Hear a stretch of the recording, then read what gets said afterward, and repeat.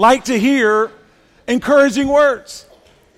Words like, you look great this morning. You're the best. You got the job.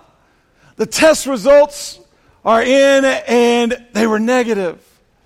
I love you. Will you marry me? Yes, I will marry you. Will you go to prom with me? Yes, I will go to prom with you. As great as these words are, and many others like them to hear, they don't compare to the words that were spoken thousands of years ago by the angel to the ladies who were making their way to the tomb, expecting to see the dead body of Jesus. The angel said the words to the ladies, he is not here, he is risen. The tomb was empty because Jesus is alive. Darkness on Friday turned to light on Sunday. Despair on Friday turned to hope on Sunday. Fear on Friday turned to faith on Sunday. Sorrow on Friday turned to singing on Sunday. Death on Friday turned to life on Sunday. A funeral on Friday turned into a parade on Sunday. This all happened because Jesus is alive. He is risen. And we celebrate the risen Savior, Jesus, this morning. This Savior who is alive. Jesus rose from the dead on the third day, victorious over sin and death, just like he said he would. Jesus actually spoke to his disciples and followers about his crucifixion and resurrection before his crucifixion and resurrection.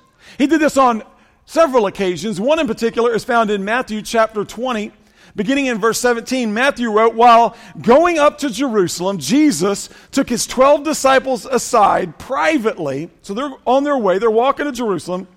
And he gets them together and he said to them on the way, listen, we're going up to Jerusalem. The Son of Man will be handed over to the chief priests and scribes, and they will condemn him to death. He's talking about himself. Then they will hand him over to the Gentiles to be mocked, flogged, and crucified.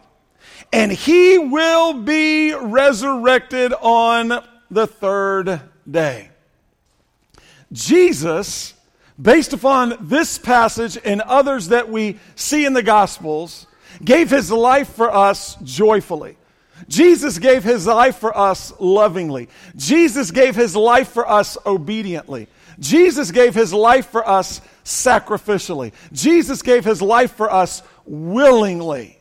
Jesus gave his life for us completely. Jesus fulfilled God's plan to provide everyone with an opportunity to have a relationship with him for all those who will believe in him by way of his perfect life, perfect death, and resurrection. And so we don't believe in a dead man. We believe in the risen Savior, King Jesus. We don't worship a dead man this morning. We worship the risen Savior, King Jesus. Amen? He is alive. He is risen. A young girl was talking to her mom one morning, and she said, Mom, I wrote God a letter, and I want to read it to you. Mom said, well, okay, sweetheart. And she said this in her letter. She wrote these words, Dear God, why do you allow the people that you have today to continue to die? Why don't you just keep the ones you have now instead of having to make folks over and over and create more and more folks?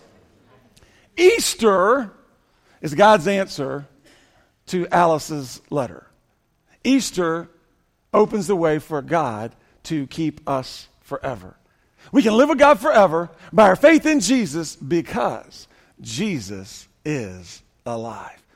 If you have your Bibles with you, and I hope you do, open them to 1 Corinthians chapter 15. We're going to park here in this passage in 1 Corinthians 15. We'll move around just a bit, but we'll spend most of our time in this passage this morning. The Apostle Paul wrote the letter to the believers of the church in Corinth, and this chapter 15 in particular is the most extensive writing about the resurrection of Jesus in all of the scriptures. And so Paul gets right to it in 1 Corinthians chapter 15. I'll begin reading verse 1. And Paul wrote these words, "Now, brothers, I want to clarify to you the gospel I proclaimed to you, you received it, and have taken your stand on it. You were also saved by it, if you hold to the message I proclaimed to you, unless you believed to no purpose." Paul, here in verse 1, clarified or reminded the believers of the church in Corinth of the gospel he proclaimed to them. It was the same gospel he proclaimed to everyone everywhere he went.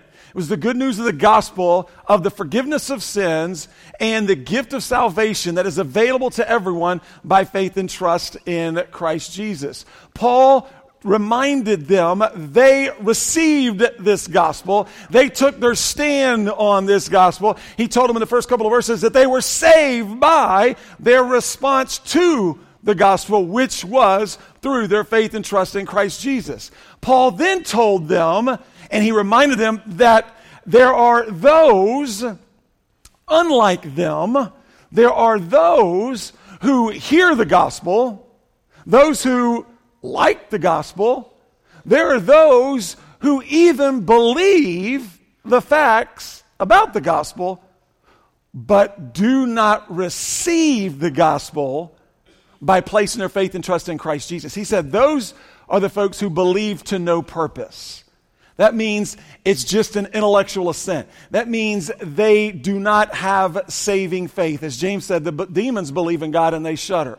And there he was talking about those who just acknowledge the truths about the gospel, but never receive the gospel, never place their faith and trust in Christ Jesus.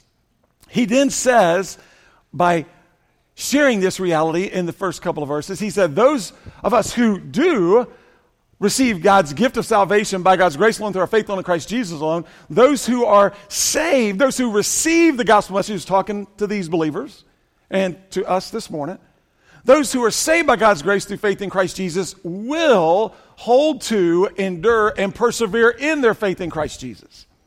As Charles Colson, an author and preacher, he's the founder of the Prison Fellowship, he said, the gospel is good news, but Jesus never said it was easy news.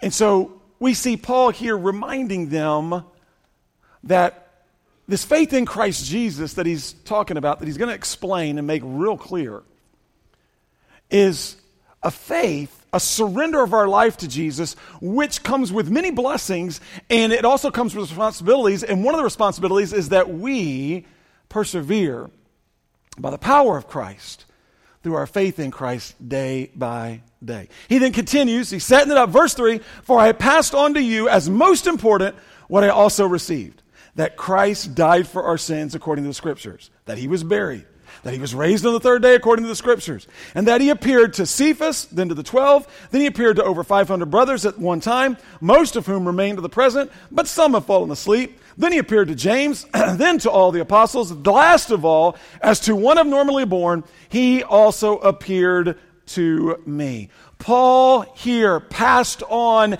as most important what he had received. In verse 3, Paul said, "I am passing on to you through this letter what is most important. And I'm passing on to you what is most important, what I have already received myself." You see, we know the background to the Apostle Paul. We know that Jesus himself proclaimed the gospel to the Apostle Paul on the road to Damascus.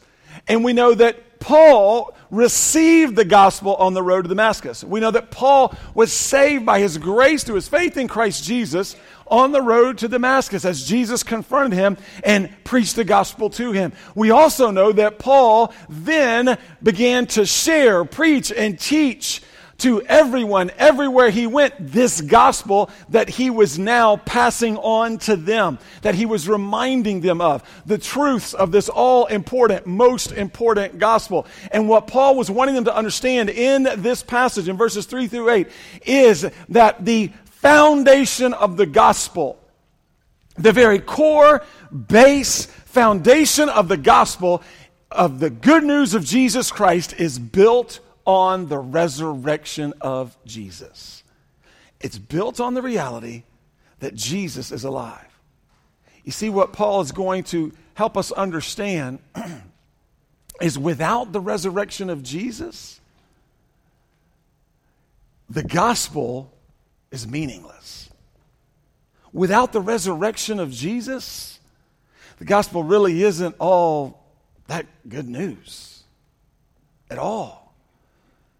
We see the foundation, the core of our faith, our trust in Christ, the gospel message is built upon the resurrection of Jesus Christ. Mark Coppinger, a seminary professor and pastor, he said this: if we're not careful, we can lose sight of the truth that the reality of the Christian life, every aspect of it, hinges on the reality of the resurrection of Jesus. Everything, the gospel message, hinges on the reality of the resurrection of Jesus Christ. Since this is true, it makes perfect sense for us to begin to understand our enemy Satan attacks and targets the reality and the reliability of the resurrection over and over and over again. He's constantly attacking the resurrection, trying to create doubt that Jesus is alive. We see it in the scriptures, how the religious leaders tried to create doubt, tried to cover up the resurrection. And this was happening in Paul's day just like it is happening in our day, in the here and now. Paul talked about this. If you look down in verse 12, he began to speak about this. Paul said, now if Christ is preached as raised from the dead, which that's exactly what Paul and the other apostles and disciples are preaching, how can some of you say there is no resurrection of the dead? So we know there were those at this time who were saying, well, Jesus didn't rise again. The resurrection's not true.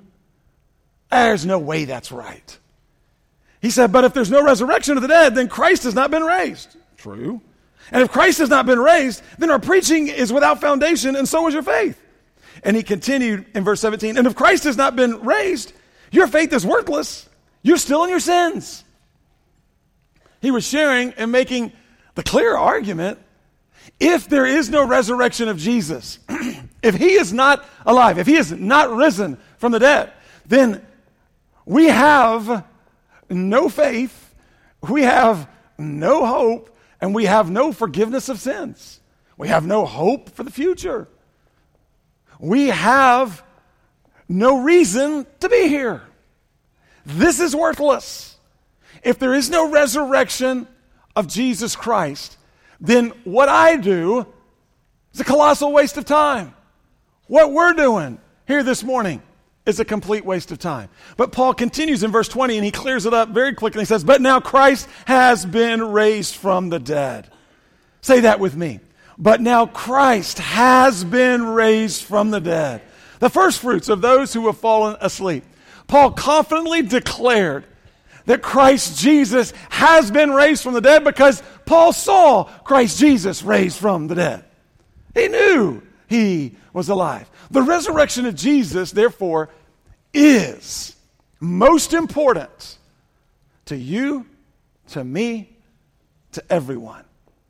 It has been dating back to Paul's day. It is today, and it will continue to be until Jesus returns for us. And so as we look at this passage, I want to identify just a few points about the resurrection from this passage. Let's look at a few points that will help us today and this week in our ministry as we leave this place later this morning and we go into our mission fields and we are called by God to minister to those he places around us. This information can help us to continue not just to believe ourselves, but to help others believe as we minister to those that God's going to place around us. So let's look at these points. The first point is the confirmation of the resurrection. We see the confirmation here of the resurrection. We see that Paul said, he made it clear in verse 3 and 4, Christ died for our sins, according to the scriptures, that he was buried, and that he was raised on the third day, according to the scriptures. Then he said that he appeared. And then he began to list those he appeared to. We have many confirmations. Thankfully, as Christ followers, we have many confirmations to the resurrection of Jesus. I'm just going to share two. I'm going to point two out that are right here. There's many more I could refer to, but we'll just look at the two that we see right here in this passage. The first is eyewitness accounts. The first confirmation is eyewitness accounts. We see that Paul said that Jesus Christ rose on the third day. He was raised back to life on the third day. That he appeared to Cephas, he appeared to the 12, appeared to over 500 brothers at one time. He appeared to James, to all the apostles, and then last and not least, he appeared to me, Paul said. Luke told us in the book of Acts, he confirmed this, and he said that Jesus appeared over a period of 40 days to these eyewitnesses to confirm his resurrection to them, to confirm to them he indeed was alive. He appeared to them because he wanted them to make sure and understand that they understood and realized that he's alive. Just as he told them what was going to happen before it happened, he now came back to them for a period of 40 days and said, hey, remember, I told you this was going to happen, and here I am. It's happened. And so he even says to us that there were some who have already fallen asleep. That means some of these eyewitnesses had already passed away, but he said most of them are still alive. The eyewitnesses of Jesus who were still alive at this time were not quiet about Jesus. Listen, they were going around telling everybody about Jesus. As the church spread out from Jerusalem all throughout the Roman world, as it even spread into the city of Corinth, man, those witnesses for Jesus, they were telling everyone about Jesus. And so we see eyewitness accounts. That's one confirmation. A second confirmation right here in this passage is the Old Testament scriptures. He said in verse 3 that Christ died for our sins, according to the scriptures, that he was buried, that he was raised on the third day, according to the scriptures. The scriptures that Paul is referring to here are the Old Testament scriptures. He's referring to the Old Testament scriptures. And what he was saying was this: remember, brothers and sisters in Christ in the town of Corinth, remember that in the Old Testament, that they knew, in the Old Testament, the authors, some of the prophets from the Old Testament, they predicted, they prophesied about this Messiah, this Savior, this Jesus who was to come into the world to provide salvation for all who would believe in him. They predicted and prophesied about this Savior who was going to come and give his life as a ransom for many, and that he would rise again on the third day. They did this. They prophesied in the Old Testament scriptures. The prophets spoke about this. They predicted the resurrection of Jesus hundreds and hundreds and hundreds of years before it ever happened. Before it happened. The Old Testament scriptures predicted the resurrection of Jesus. The New Testament scriptures, which we have now as part of the canon of Scripture, announce the resurrection of Jesus. So for us this morning, we not only have the Old Testament scriptures, as these believers did, but we have the New Testament scriptures. We have the whole canon of God's Word, and all of it is a testimony to the same truth, and that truth is this: Jesus is alive. And so we know the confirmation of the resurrection means Jesus is alive, so we can believe. We can believe. When people talk about believing in Jesus, understand and realize this is not a blind faith. We're not talking about blind faith in Jesus. We're talking about a reasonable faith built on the truths of God's Word, built on the facts of Scripture. It's clear. It's obvious. We see Jesus is alive. Secondly, I want you to see, the second point is the celebration of the resurrection. I tell you, the followers of Jesus celebrated the resurrection of Jesus. They rejoiced in the resurrection of Jesus. If you take time, maybe later this week, I would encourage you to do so. Go through the Gospels, Matthew, Mark, Luke, John, and just read all of their different accounts, their different descriptions of the scene after the resurrection. And read how they described for us in their own ways. And there were some differences in their descriptions. Just read how they described the initial responses by the ladies and the disciples upon first placing their eyes on the risen Savior Jesus. It's awesome to look back and to see what they saw and just to think about what must have been going on in their minds. Their reactions are a combination of feelings of awe and amazement, reverential fear, and pure, overwhelming joy, as the gospel writers tell us. One of these, John, in John's gospel, John chapter 20, I want to read just one of these accounts. In verse 19, John wrote these words, "In the evening of that first day of the week," so in the evening of that first day, that Sunday when Jesus rose again, that night, the disciples were gathered together with the doors locked. Get the picture now, because of their fear of the Jews. Then Jesus came, stood among them, and said to them, "Peace to you." Having said this, he showed them his hands and his side where the spear went in. So the disciples rejoiced when they saw the Lord. You think? Wow! Our English language kind of loses some power there when the writer says they rejoiced. You bet they rejoiced. I mean, just imagine that. These folks are all gathered together. It wasn't but a couple of days before when they watched their king crucified on the cross, put in the tomb, sealed up, soldiers around it. It's now the evening time. They're all gathered together. They're trying to figure out what's going on, what they can do, what they need to do. They're trying to sort things out in their minds. They got the doors locked. They're all huddled in this room. They got the doors locked because they're afraid of the same Jews, the religious leaders, the scribes who had crucified Jesus, of finding out they were followers of Jesus, which could result in the same opportunity and the same death for them. And so they're hiding, and all this is going on in their minds. They're thinking about this, the sorrow, the grief, and then all of a sudden, Jesus comes in. Woo, man. He comes in and he says, "Here I am, look, look." And in the original language, this word rejoiced, it means this. And I'll give you a little bit more of an idea of what it means. It means they rejoiced. They were glad. They were overjoyed. That word literally means they were full of exceeding joy. The disciples in that room rejoiced exceedingly. Why? Because Jesus was alive. The disciples then, as you continue to read, praised God, worshiped God, celebrated. Why? Because Jesus was alive. You see, the truth of the matter is simply this. The word was out. The news was out. And it couldn't be stopped, silenced, or contained. And quite honestly, no one will ever be able to stop, silence, or contain the news. The news that Jesus is alive. He is risen. He is risen indeed. And so we see the celebration of the resurrection means Jesus is alive, so we can rejoice. You and I this morning, we can rejoice just as we were doing through song, through fellowship and encouragement with one another and blessing one another. We can rejoice together as we study the Word together during these moments. We can rejoice and celebrate because we know Jesus is alive. The third point, real clear here in this passage, is the salvation through the resurrection. The salvation through the resurrection. We see that it can't be more clear.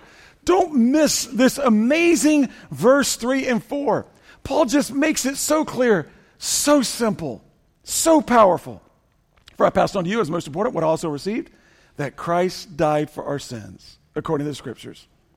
And he was buried, that he was raised on the third day, according to the Scriptures.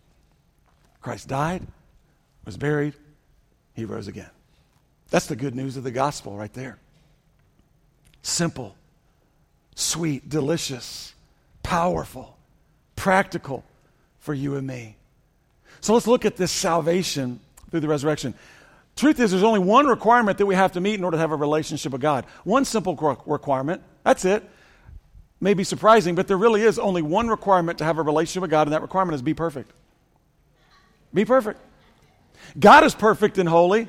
So if we want to have a relationship with God, we got to be perfect and holy. And that's a problem for us because we understand and realize that we're not perfect and holy. The Bible tells us that we're sinners. That means that we have all said, thought, and done things against God that are unpleasing to God. The Bible tells us that our sin separates us from God. And there is nothing that we can do in and of ourselves to get rid of our sin and get to God on our own. The Bible also tells us that the payment for our sin, the justice we deserve for our sin, the result of our sin that we deserve, the sin that we have against God, is to spend eternity separated from God in a very real and painful place called hell. Simply put, we need help to get to God. We need someone who can take away our sin for us and bring us to God because we can't do it ourselves. There's no amount of good works. There is no amount of knowledge that we can attain. There's no amount of money we can give that would balance out and erase the sin in our lives against God, that would allow us to get to the level of perfection and holiness like God. It's not going to happen. So we need help. We need someone who can take away our sin and bring us to God because we can't do it ourselves. And the good news of the gospel is Jesus can do it. Amen? Jesus can do it. Jesus is the one and only one who can take away our sin. Jesus is the only one who can bring us to God. You see, the reason is Jesus is the one who met God's standard. Jesus is the one who satisfied God's demand, the standard and demand of perfection and holiness. Jesus is the one and only one who met God's standard as he lived a perfect life for you and for me. We know that the scriptures teach us that Jesus came to this earth and he lived a perfect life. He was tempted as we are, yet he never sinned. And he died a perfect death. You see, here's the reality of the situation. When Jesus died on the cross, he defeated sin once and for all for you and me because he went through his entire life having never sinned. He met the standard, he fulfilled the goal, and that was to live a perfect life. We have failed. But on that account, but Jesus Christ, he met that standard. He lived a perfect life. And when he died on the cross, which is why his death is so vitally important for you and me, he defeated sin for us once and for all. But you see, when Jesus rose again on the third day, he defeated death, which is more important to us because in defeating death, he then threw open the doors for us to have a way to receive forgiveness of sins and to enter into a relationship with God, which is by our faith and trust in Jesus Christ, our Savior and Lord. So this news that Paul shared here is life-changing. It is and always will be most important. Jesus is the perfect sacrifice for sin. He is your perfect sacrifice for sin. He is my perfect sacrifice. He, according to Peter, is the once-for-all sacrifice for mankind. The righteous one, Jesus, died for the unrighteous ones, us, to bring us to God. Paul said God made him who had no sin, that being Jesus Christ, to be sin for us. He took our sin upon himself on the cross so that in him, in Christ Jesus, we might become the righteousness of God. Here's the reality. As I stand before God, I am unrighteous, I am unholy, I am imperfect, and God sees my sin, and my sin separates me from God. But because of the sacrifice of Jesus Christ, because of my faith and trust in him, by God's grace at work in my life, and the same testimony is yours as well this morning as followers of Jesus Christ. When God sees us, he sees the blood of his son, Jesus Christ, has covered and washed away our sin, and we stand righteous before God. We are right with God, not because of ourselves or what we've done, but because of Jesus Christ and his sacrifice for us. We are made right with God through faith in Jesus. That is simply amazing. We can receive forgiveness of sins, and we can enter into a relationship with God by God's grace alone, through our faith alone in Christ Jesus alone. Why? Because Jesus is alive. He is risen. So we see the salvation through the resurrection means Jesus is alive, so we can receive him. We can receive him. We can receive God's gift of love and life, forgiveness of sins, and salvation by placing our faith in Jesus. We can do that this morning in just a few minutes. And so I also want you to see the fourth point. The fourth point, it's a wonderful point. It's the proclamation of the resurrection. Don't forget to see the proclamation of the resurrection. Look and see what we find here. Paul heard, received, and passed on the gospel message of salvation by God's grace through faith in Jesus. The disciples then heard, received, and passed on the gospel message of salvation by God's grace through faith in Jesus. We now, as followers of Jesus Christ, we are to pass on what we have heard and what we have received, which is the gospel message of salvation by God's grace through faith in Christ Jesus. It's our turn now. It's our turn. Jesus did his part. These men and women who we read about who have gone before us have done their part. It's our turn to do our part now. See, Jesus told us, go and make disciples of all nations, baptizing them in the name of the Father and of the Son and of the Holy Spirit, teaching them to obey everything I have commanded you, and remember, I'll be with you always to the end of the age. What Jesus wants us to understand once again this morning is simply this: we are witnesses for King Jesus. We are ambassadors for King Jesus. We are representatives. Everywhere we go, everything we do, every word we speak, every thought we think, we are representatives of King Jesus. And we are called to live for Jesus, to love others like Jesus, and to tell others about Jesus. We get to tell others the good news of the Savior. He's alive. And just as he's changed us, he can change you. What an awesome message we get to share. And so we see the proclamation of the resurrection means Jesus is alive, so we can tell others about him. We get to tell others the way to true change in life. If you truly want to see change in your life, and I'm not just talking about the furniture in the living room or the clothes in your closet or the meal that you choose to eat here in a few minutes. I'm talking about real, true change in life. If you're at a point in time in your life where you want to see true change, that you're done with the way things have always been, and you want to see change, and I can tell you right now, true change happens in one place and one place only, through one person and one person only. True change happens by faith and trust in Jesus Christ. Scripture says, therefore, if anyone is in Christ, he or she is a new creation. The old way of life, the old things have passed away, and look, all things are new. Look, new life is available in Christ Jesus. And then we see the fifth point. It's real clear. It's the anticipation. The anticipation of the resurrection.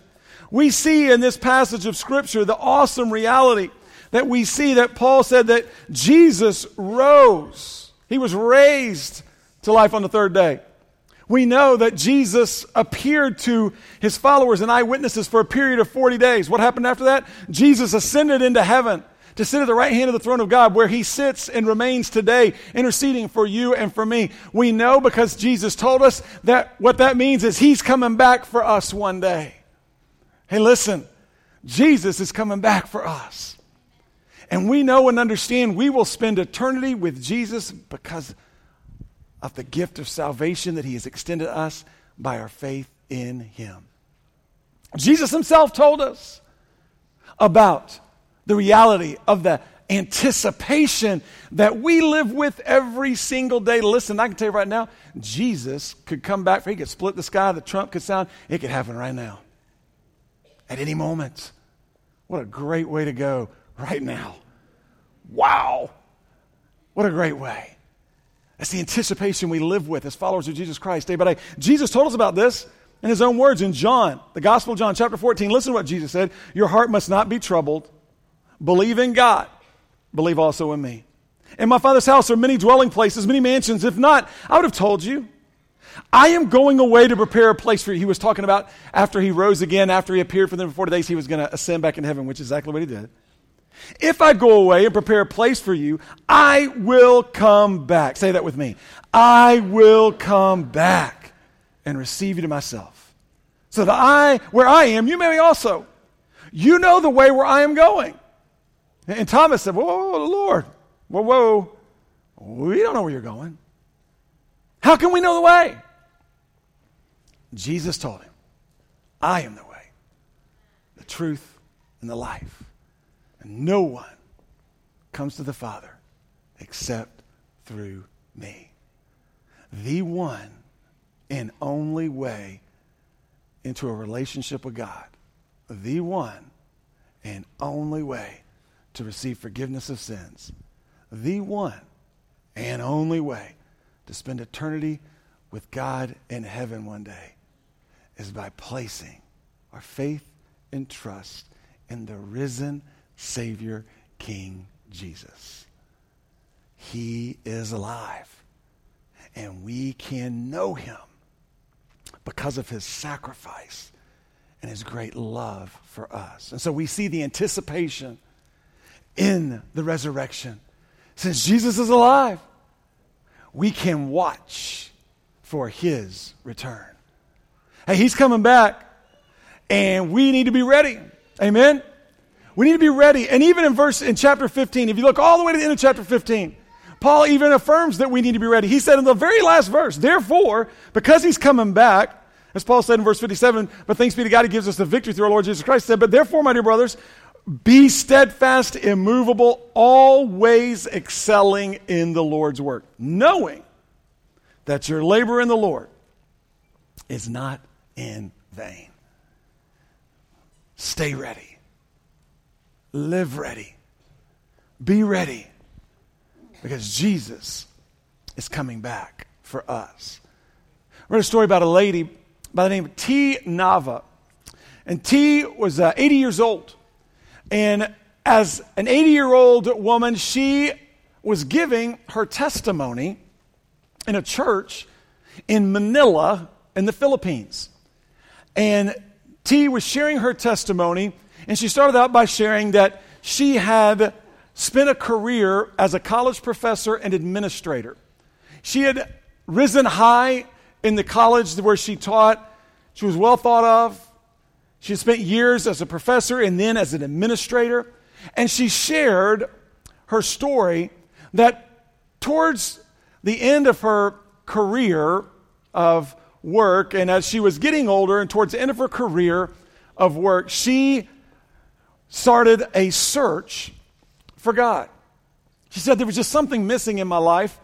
And as I was coming to the end of my career, I just wanted to find out if what I was missing maybe was God. She said, I really wanted to find out, and I really wanted to have a relationship with a living being rather than some statue.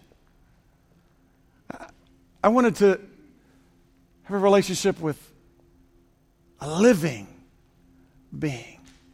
So she said, I began my search. She said, I started searching and reading and investigating. She said, a friend of mine told me and encouraged me to attend a Bible study group at an evangelical church that was close to where she lived. And T said, well, I thought it couldn't hurt. Maybe it won't help, but it's couldn't hurt because I'm wanting to find out more, so why not? So she said she made her way and she went to the Bible study group, and she said she found herself going back and back and back week after week. She said, the more I went back, she said, I heard over and over again the truths about Jesus. And she said, not only did I hear it, but she said, I saw the love of Jesus poured out of these folks to me over and over and over again. And she said, it all began to make sense. And she said, as an 80-year-old standing in this church, giving her testimony, she said, at that point in time, after one of the groups, I opened my heart to Jesus. She said, I placed my faith and trust in him. She said, I was born again. I received new life with God through faith in Jesus. And she said, the most amazing thing happened. She said, Jesus took away my sharp tongue, my critical spirit, and my intellectual pride. She said, it was amazing He took all of that away that I had built my life on. This pride that I had. And he said he replaced all those things with joy. She said it was this indescribable joy. She said I couldn't control it. This joy that I had in Jesus. She said it wasn't shortly after that I began seeing all my friends that I had taught with and that I had worked with, and we interacted often as we would do. And she said it wasn't long until they got me together. They all came and they literally looked at me and they said, "We think you have contracted a deadly communicable disease." And with a smile on her face and a twinkle in her eye, she said, "I hope I can contaminate every one of them." God wants us to live out our life for Jesus.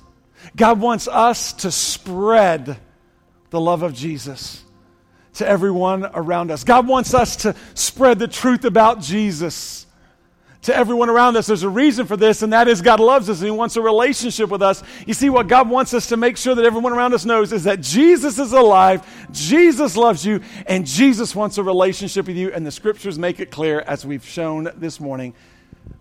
We have to understand and realize that we're sinners. We've all sinned against God, and we're separated from God because of our sin against God. We have to understand we need a Savior. We need someone who can get us to God, who can take away our sin, because we can't on our own. We have to believe Jesus is a Savior because it's clear, abundantly clear, that Jesus took our place and paid our price for sins on the cross.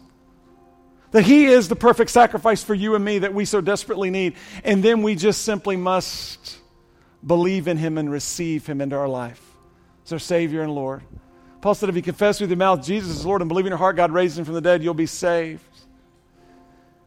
John said, but to all who did receive Him, He gave them the right to become children of God, to those who believed in His name. Change happens in Jesus. Change can happen right here, right now, by faith in Jesus. Will you receive the gift of love and life, forgiveness of sins and salvation by faith in Jesus? Let me ask you to bow in prayer. Worship team's going to come and lead us.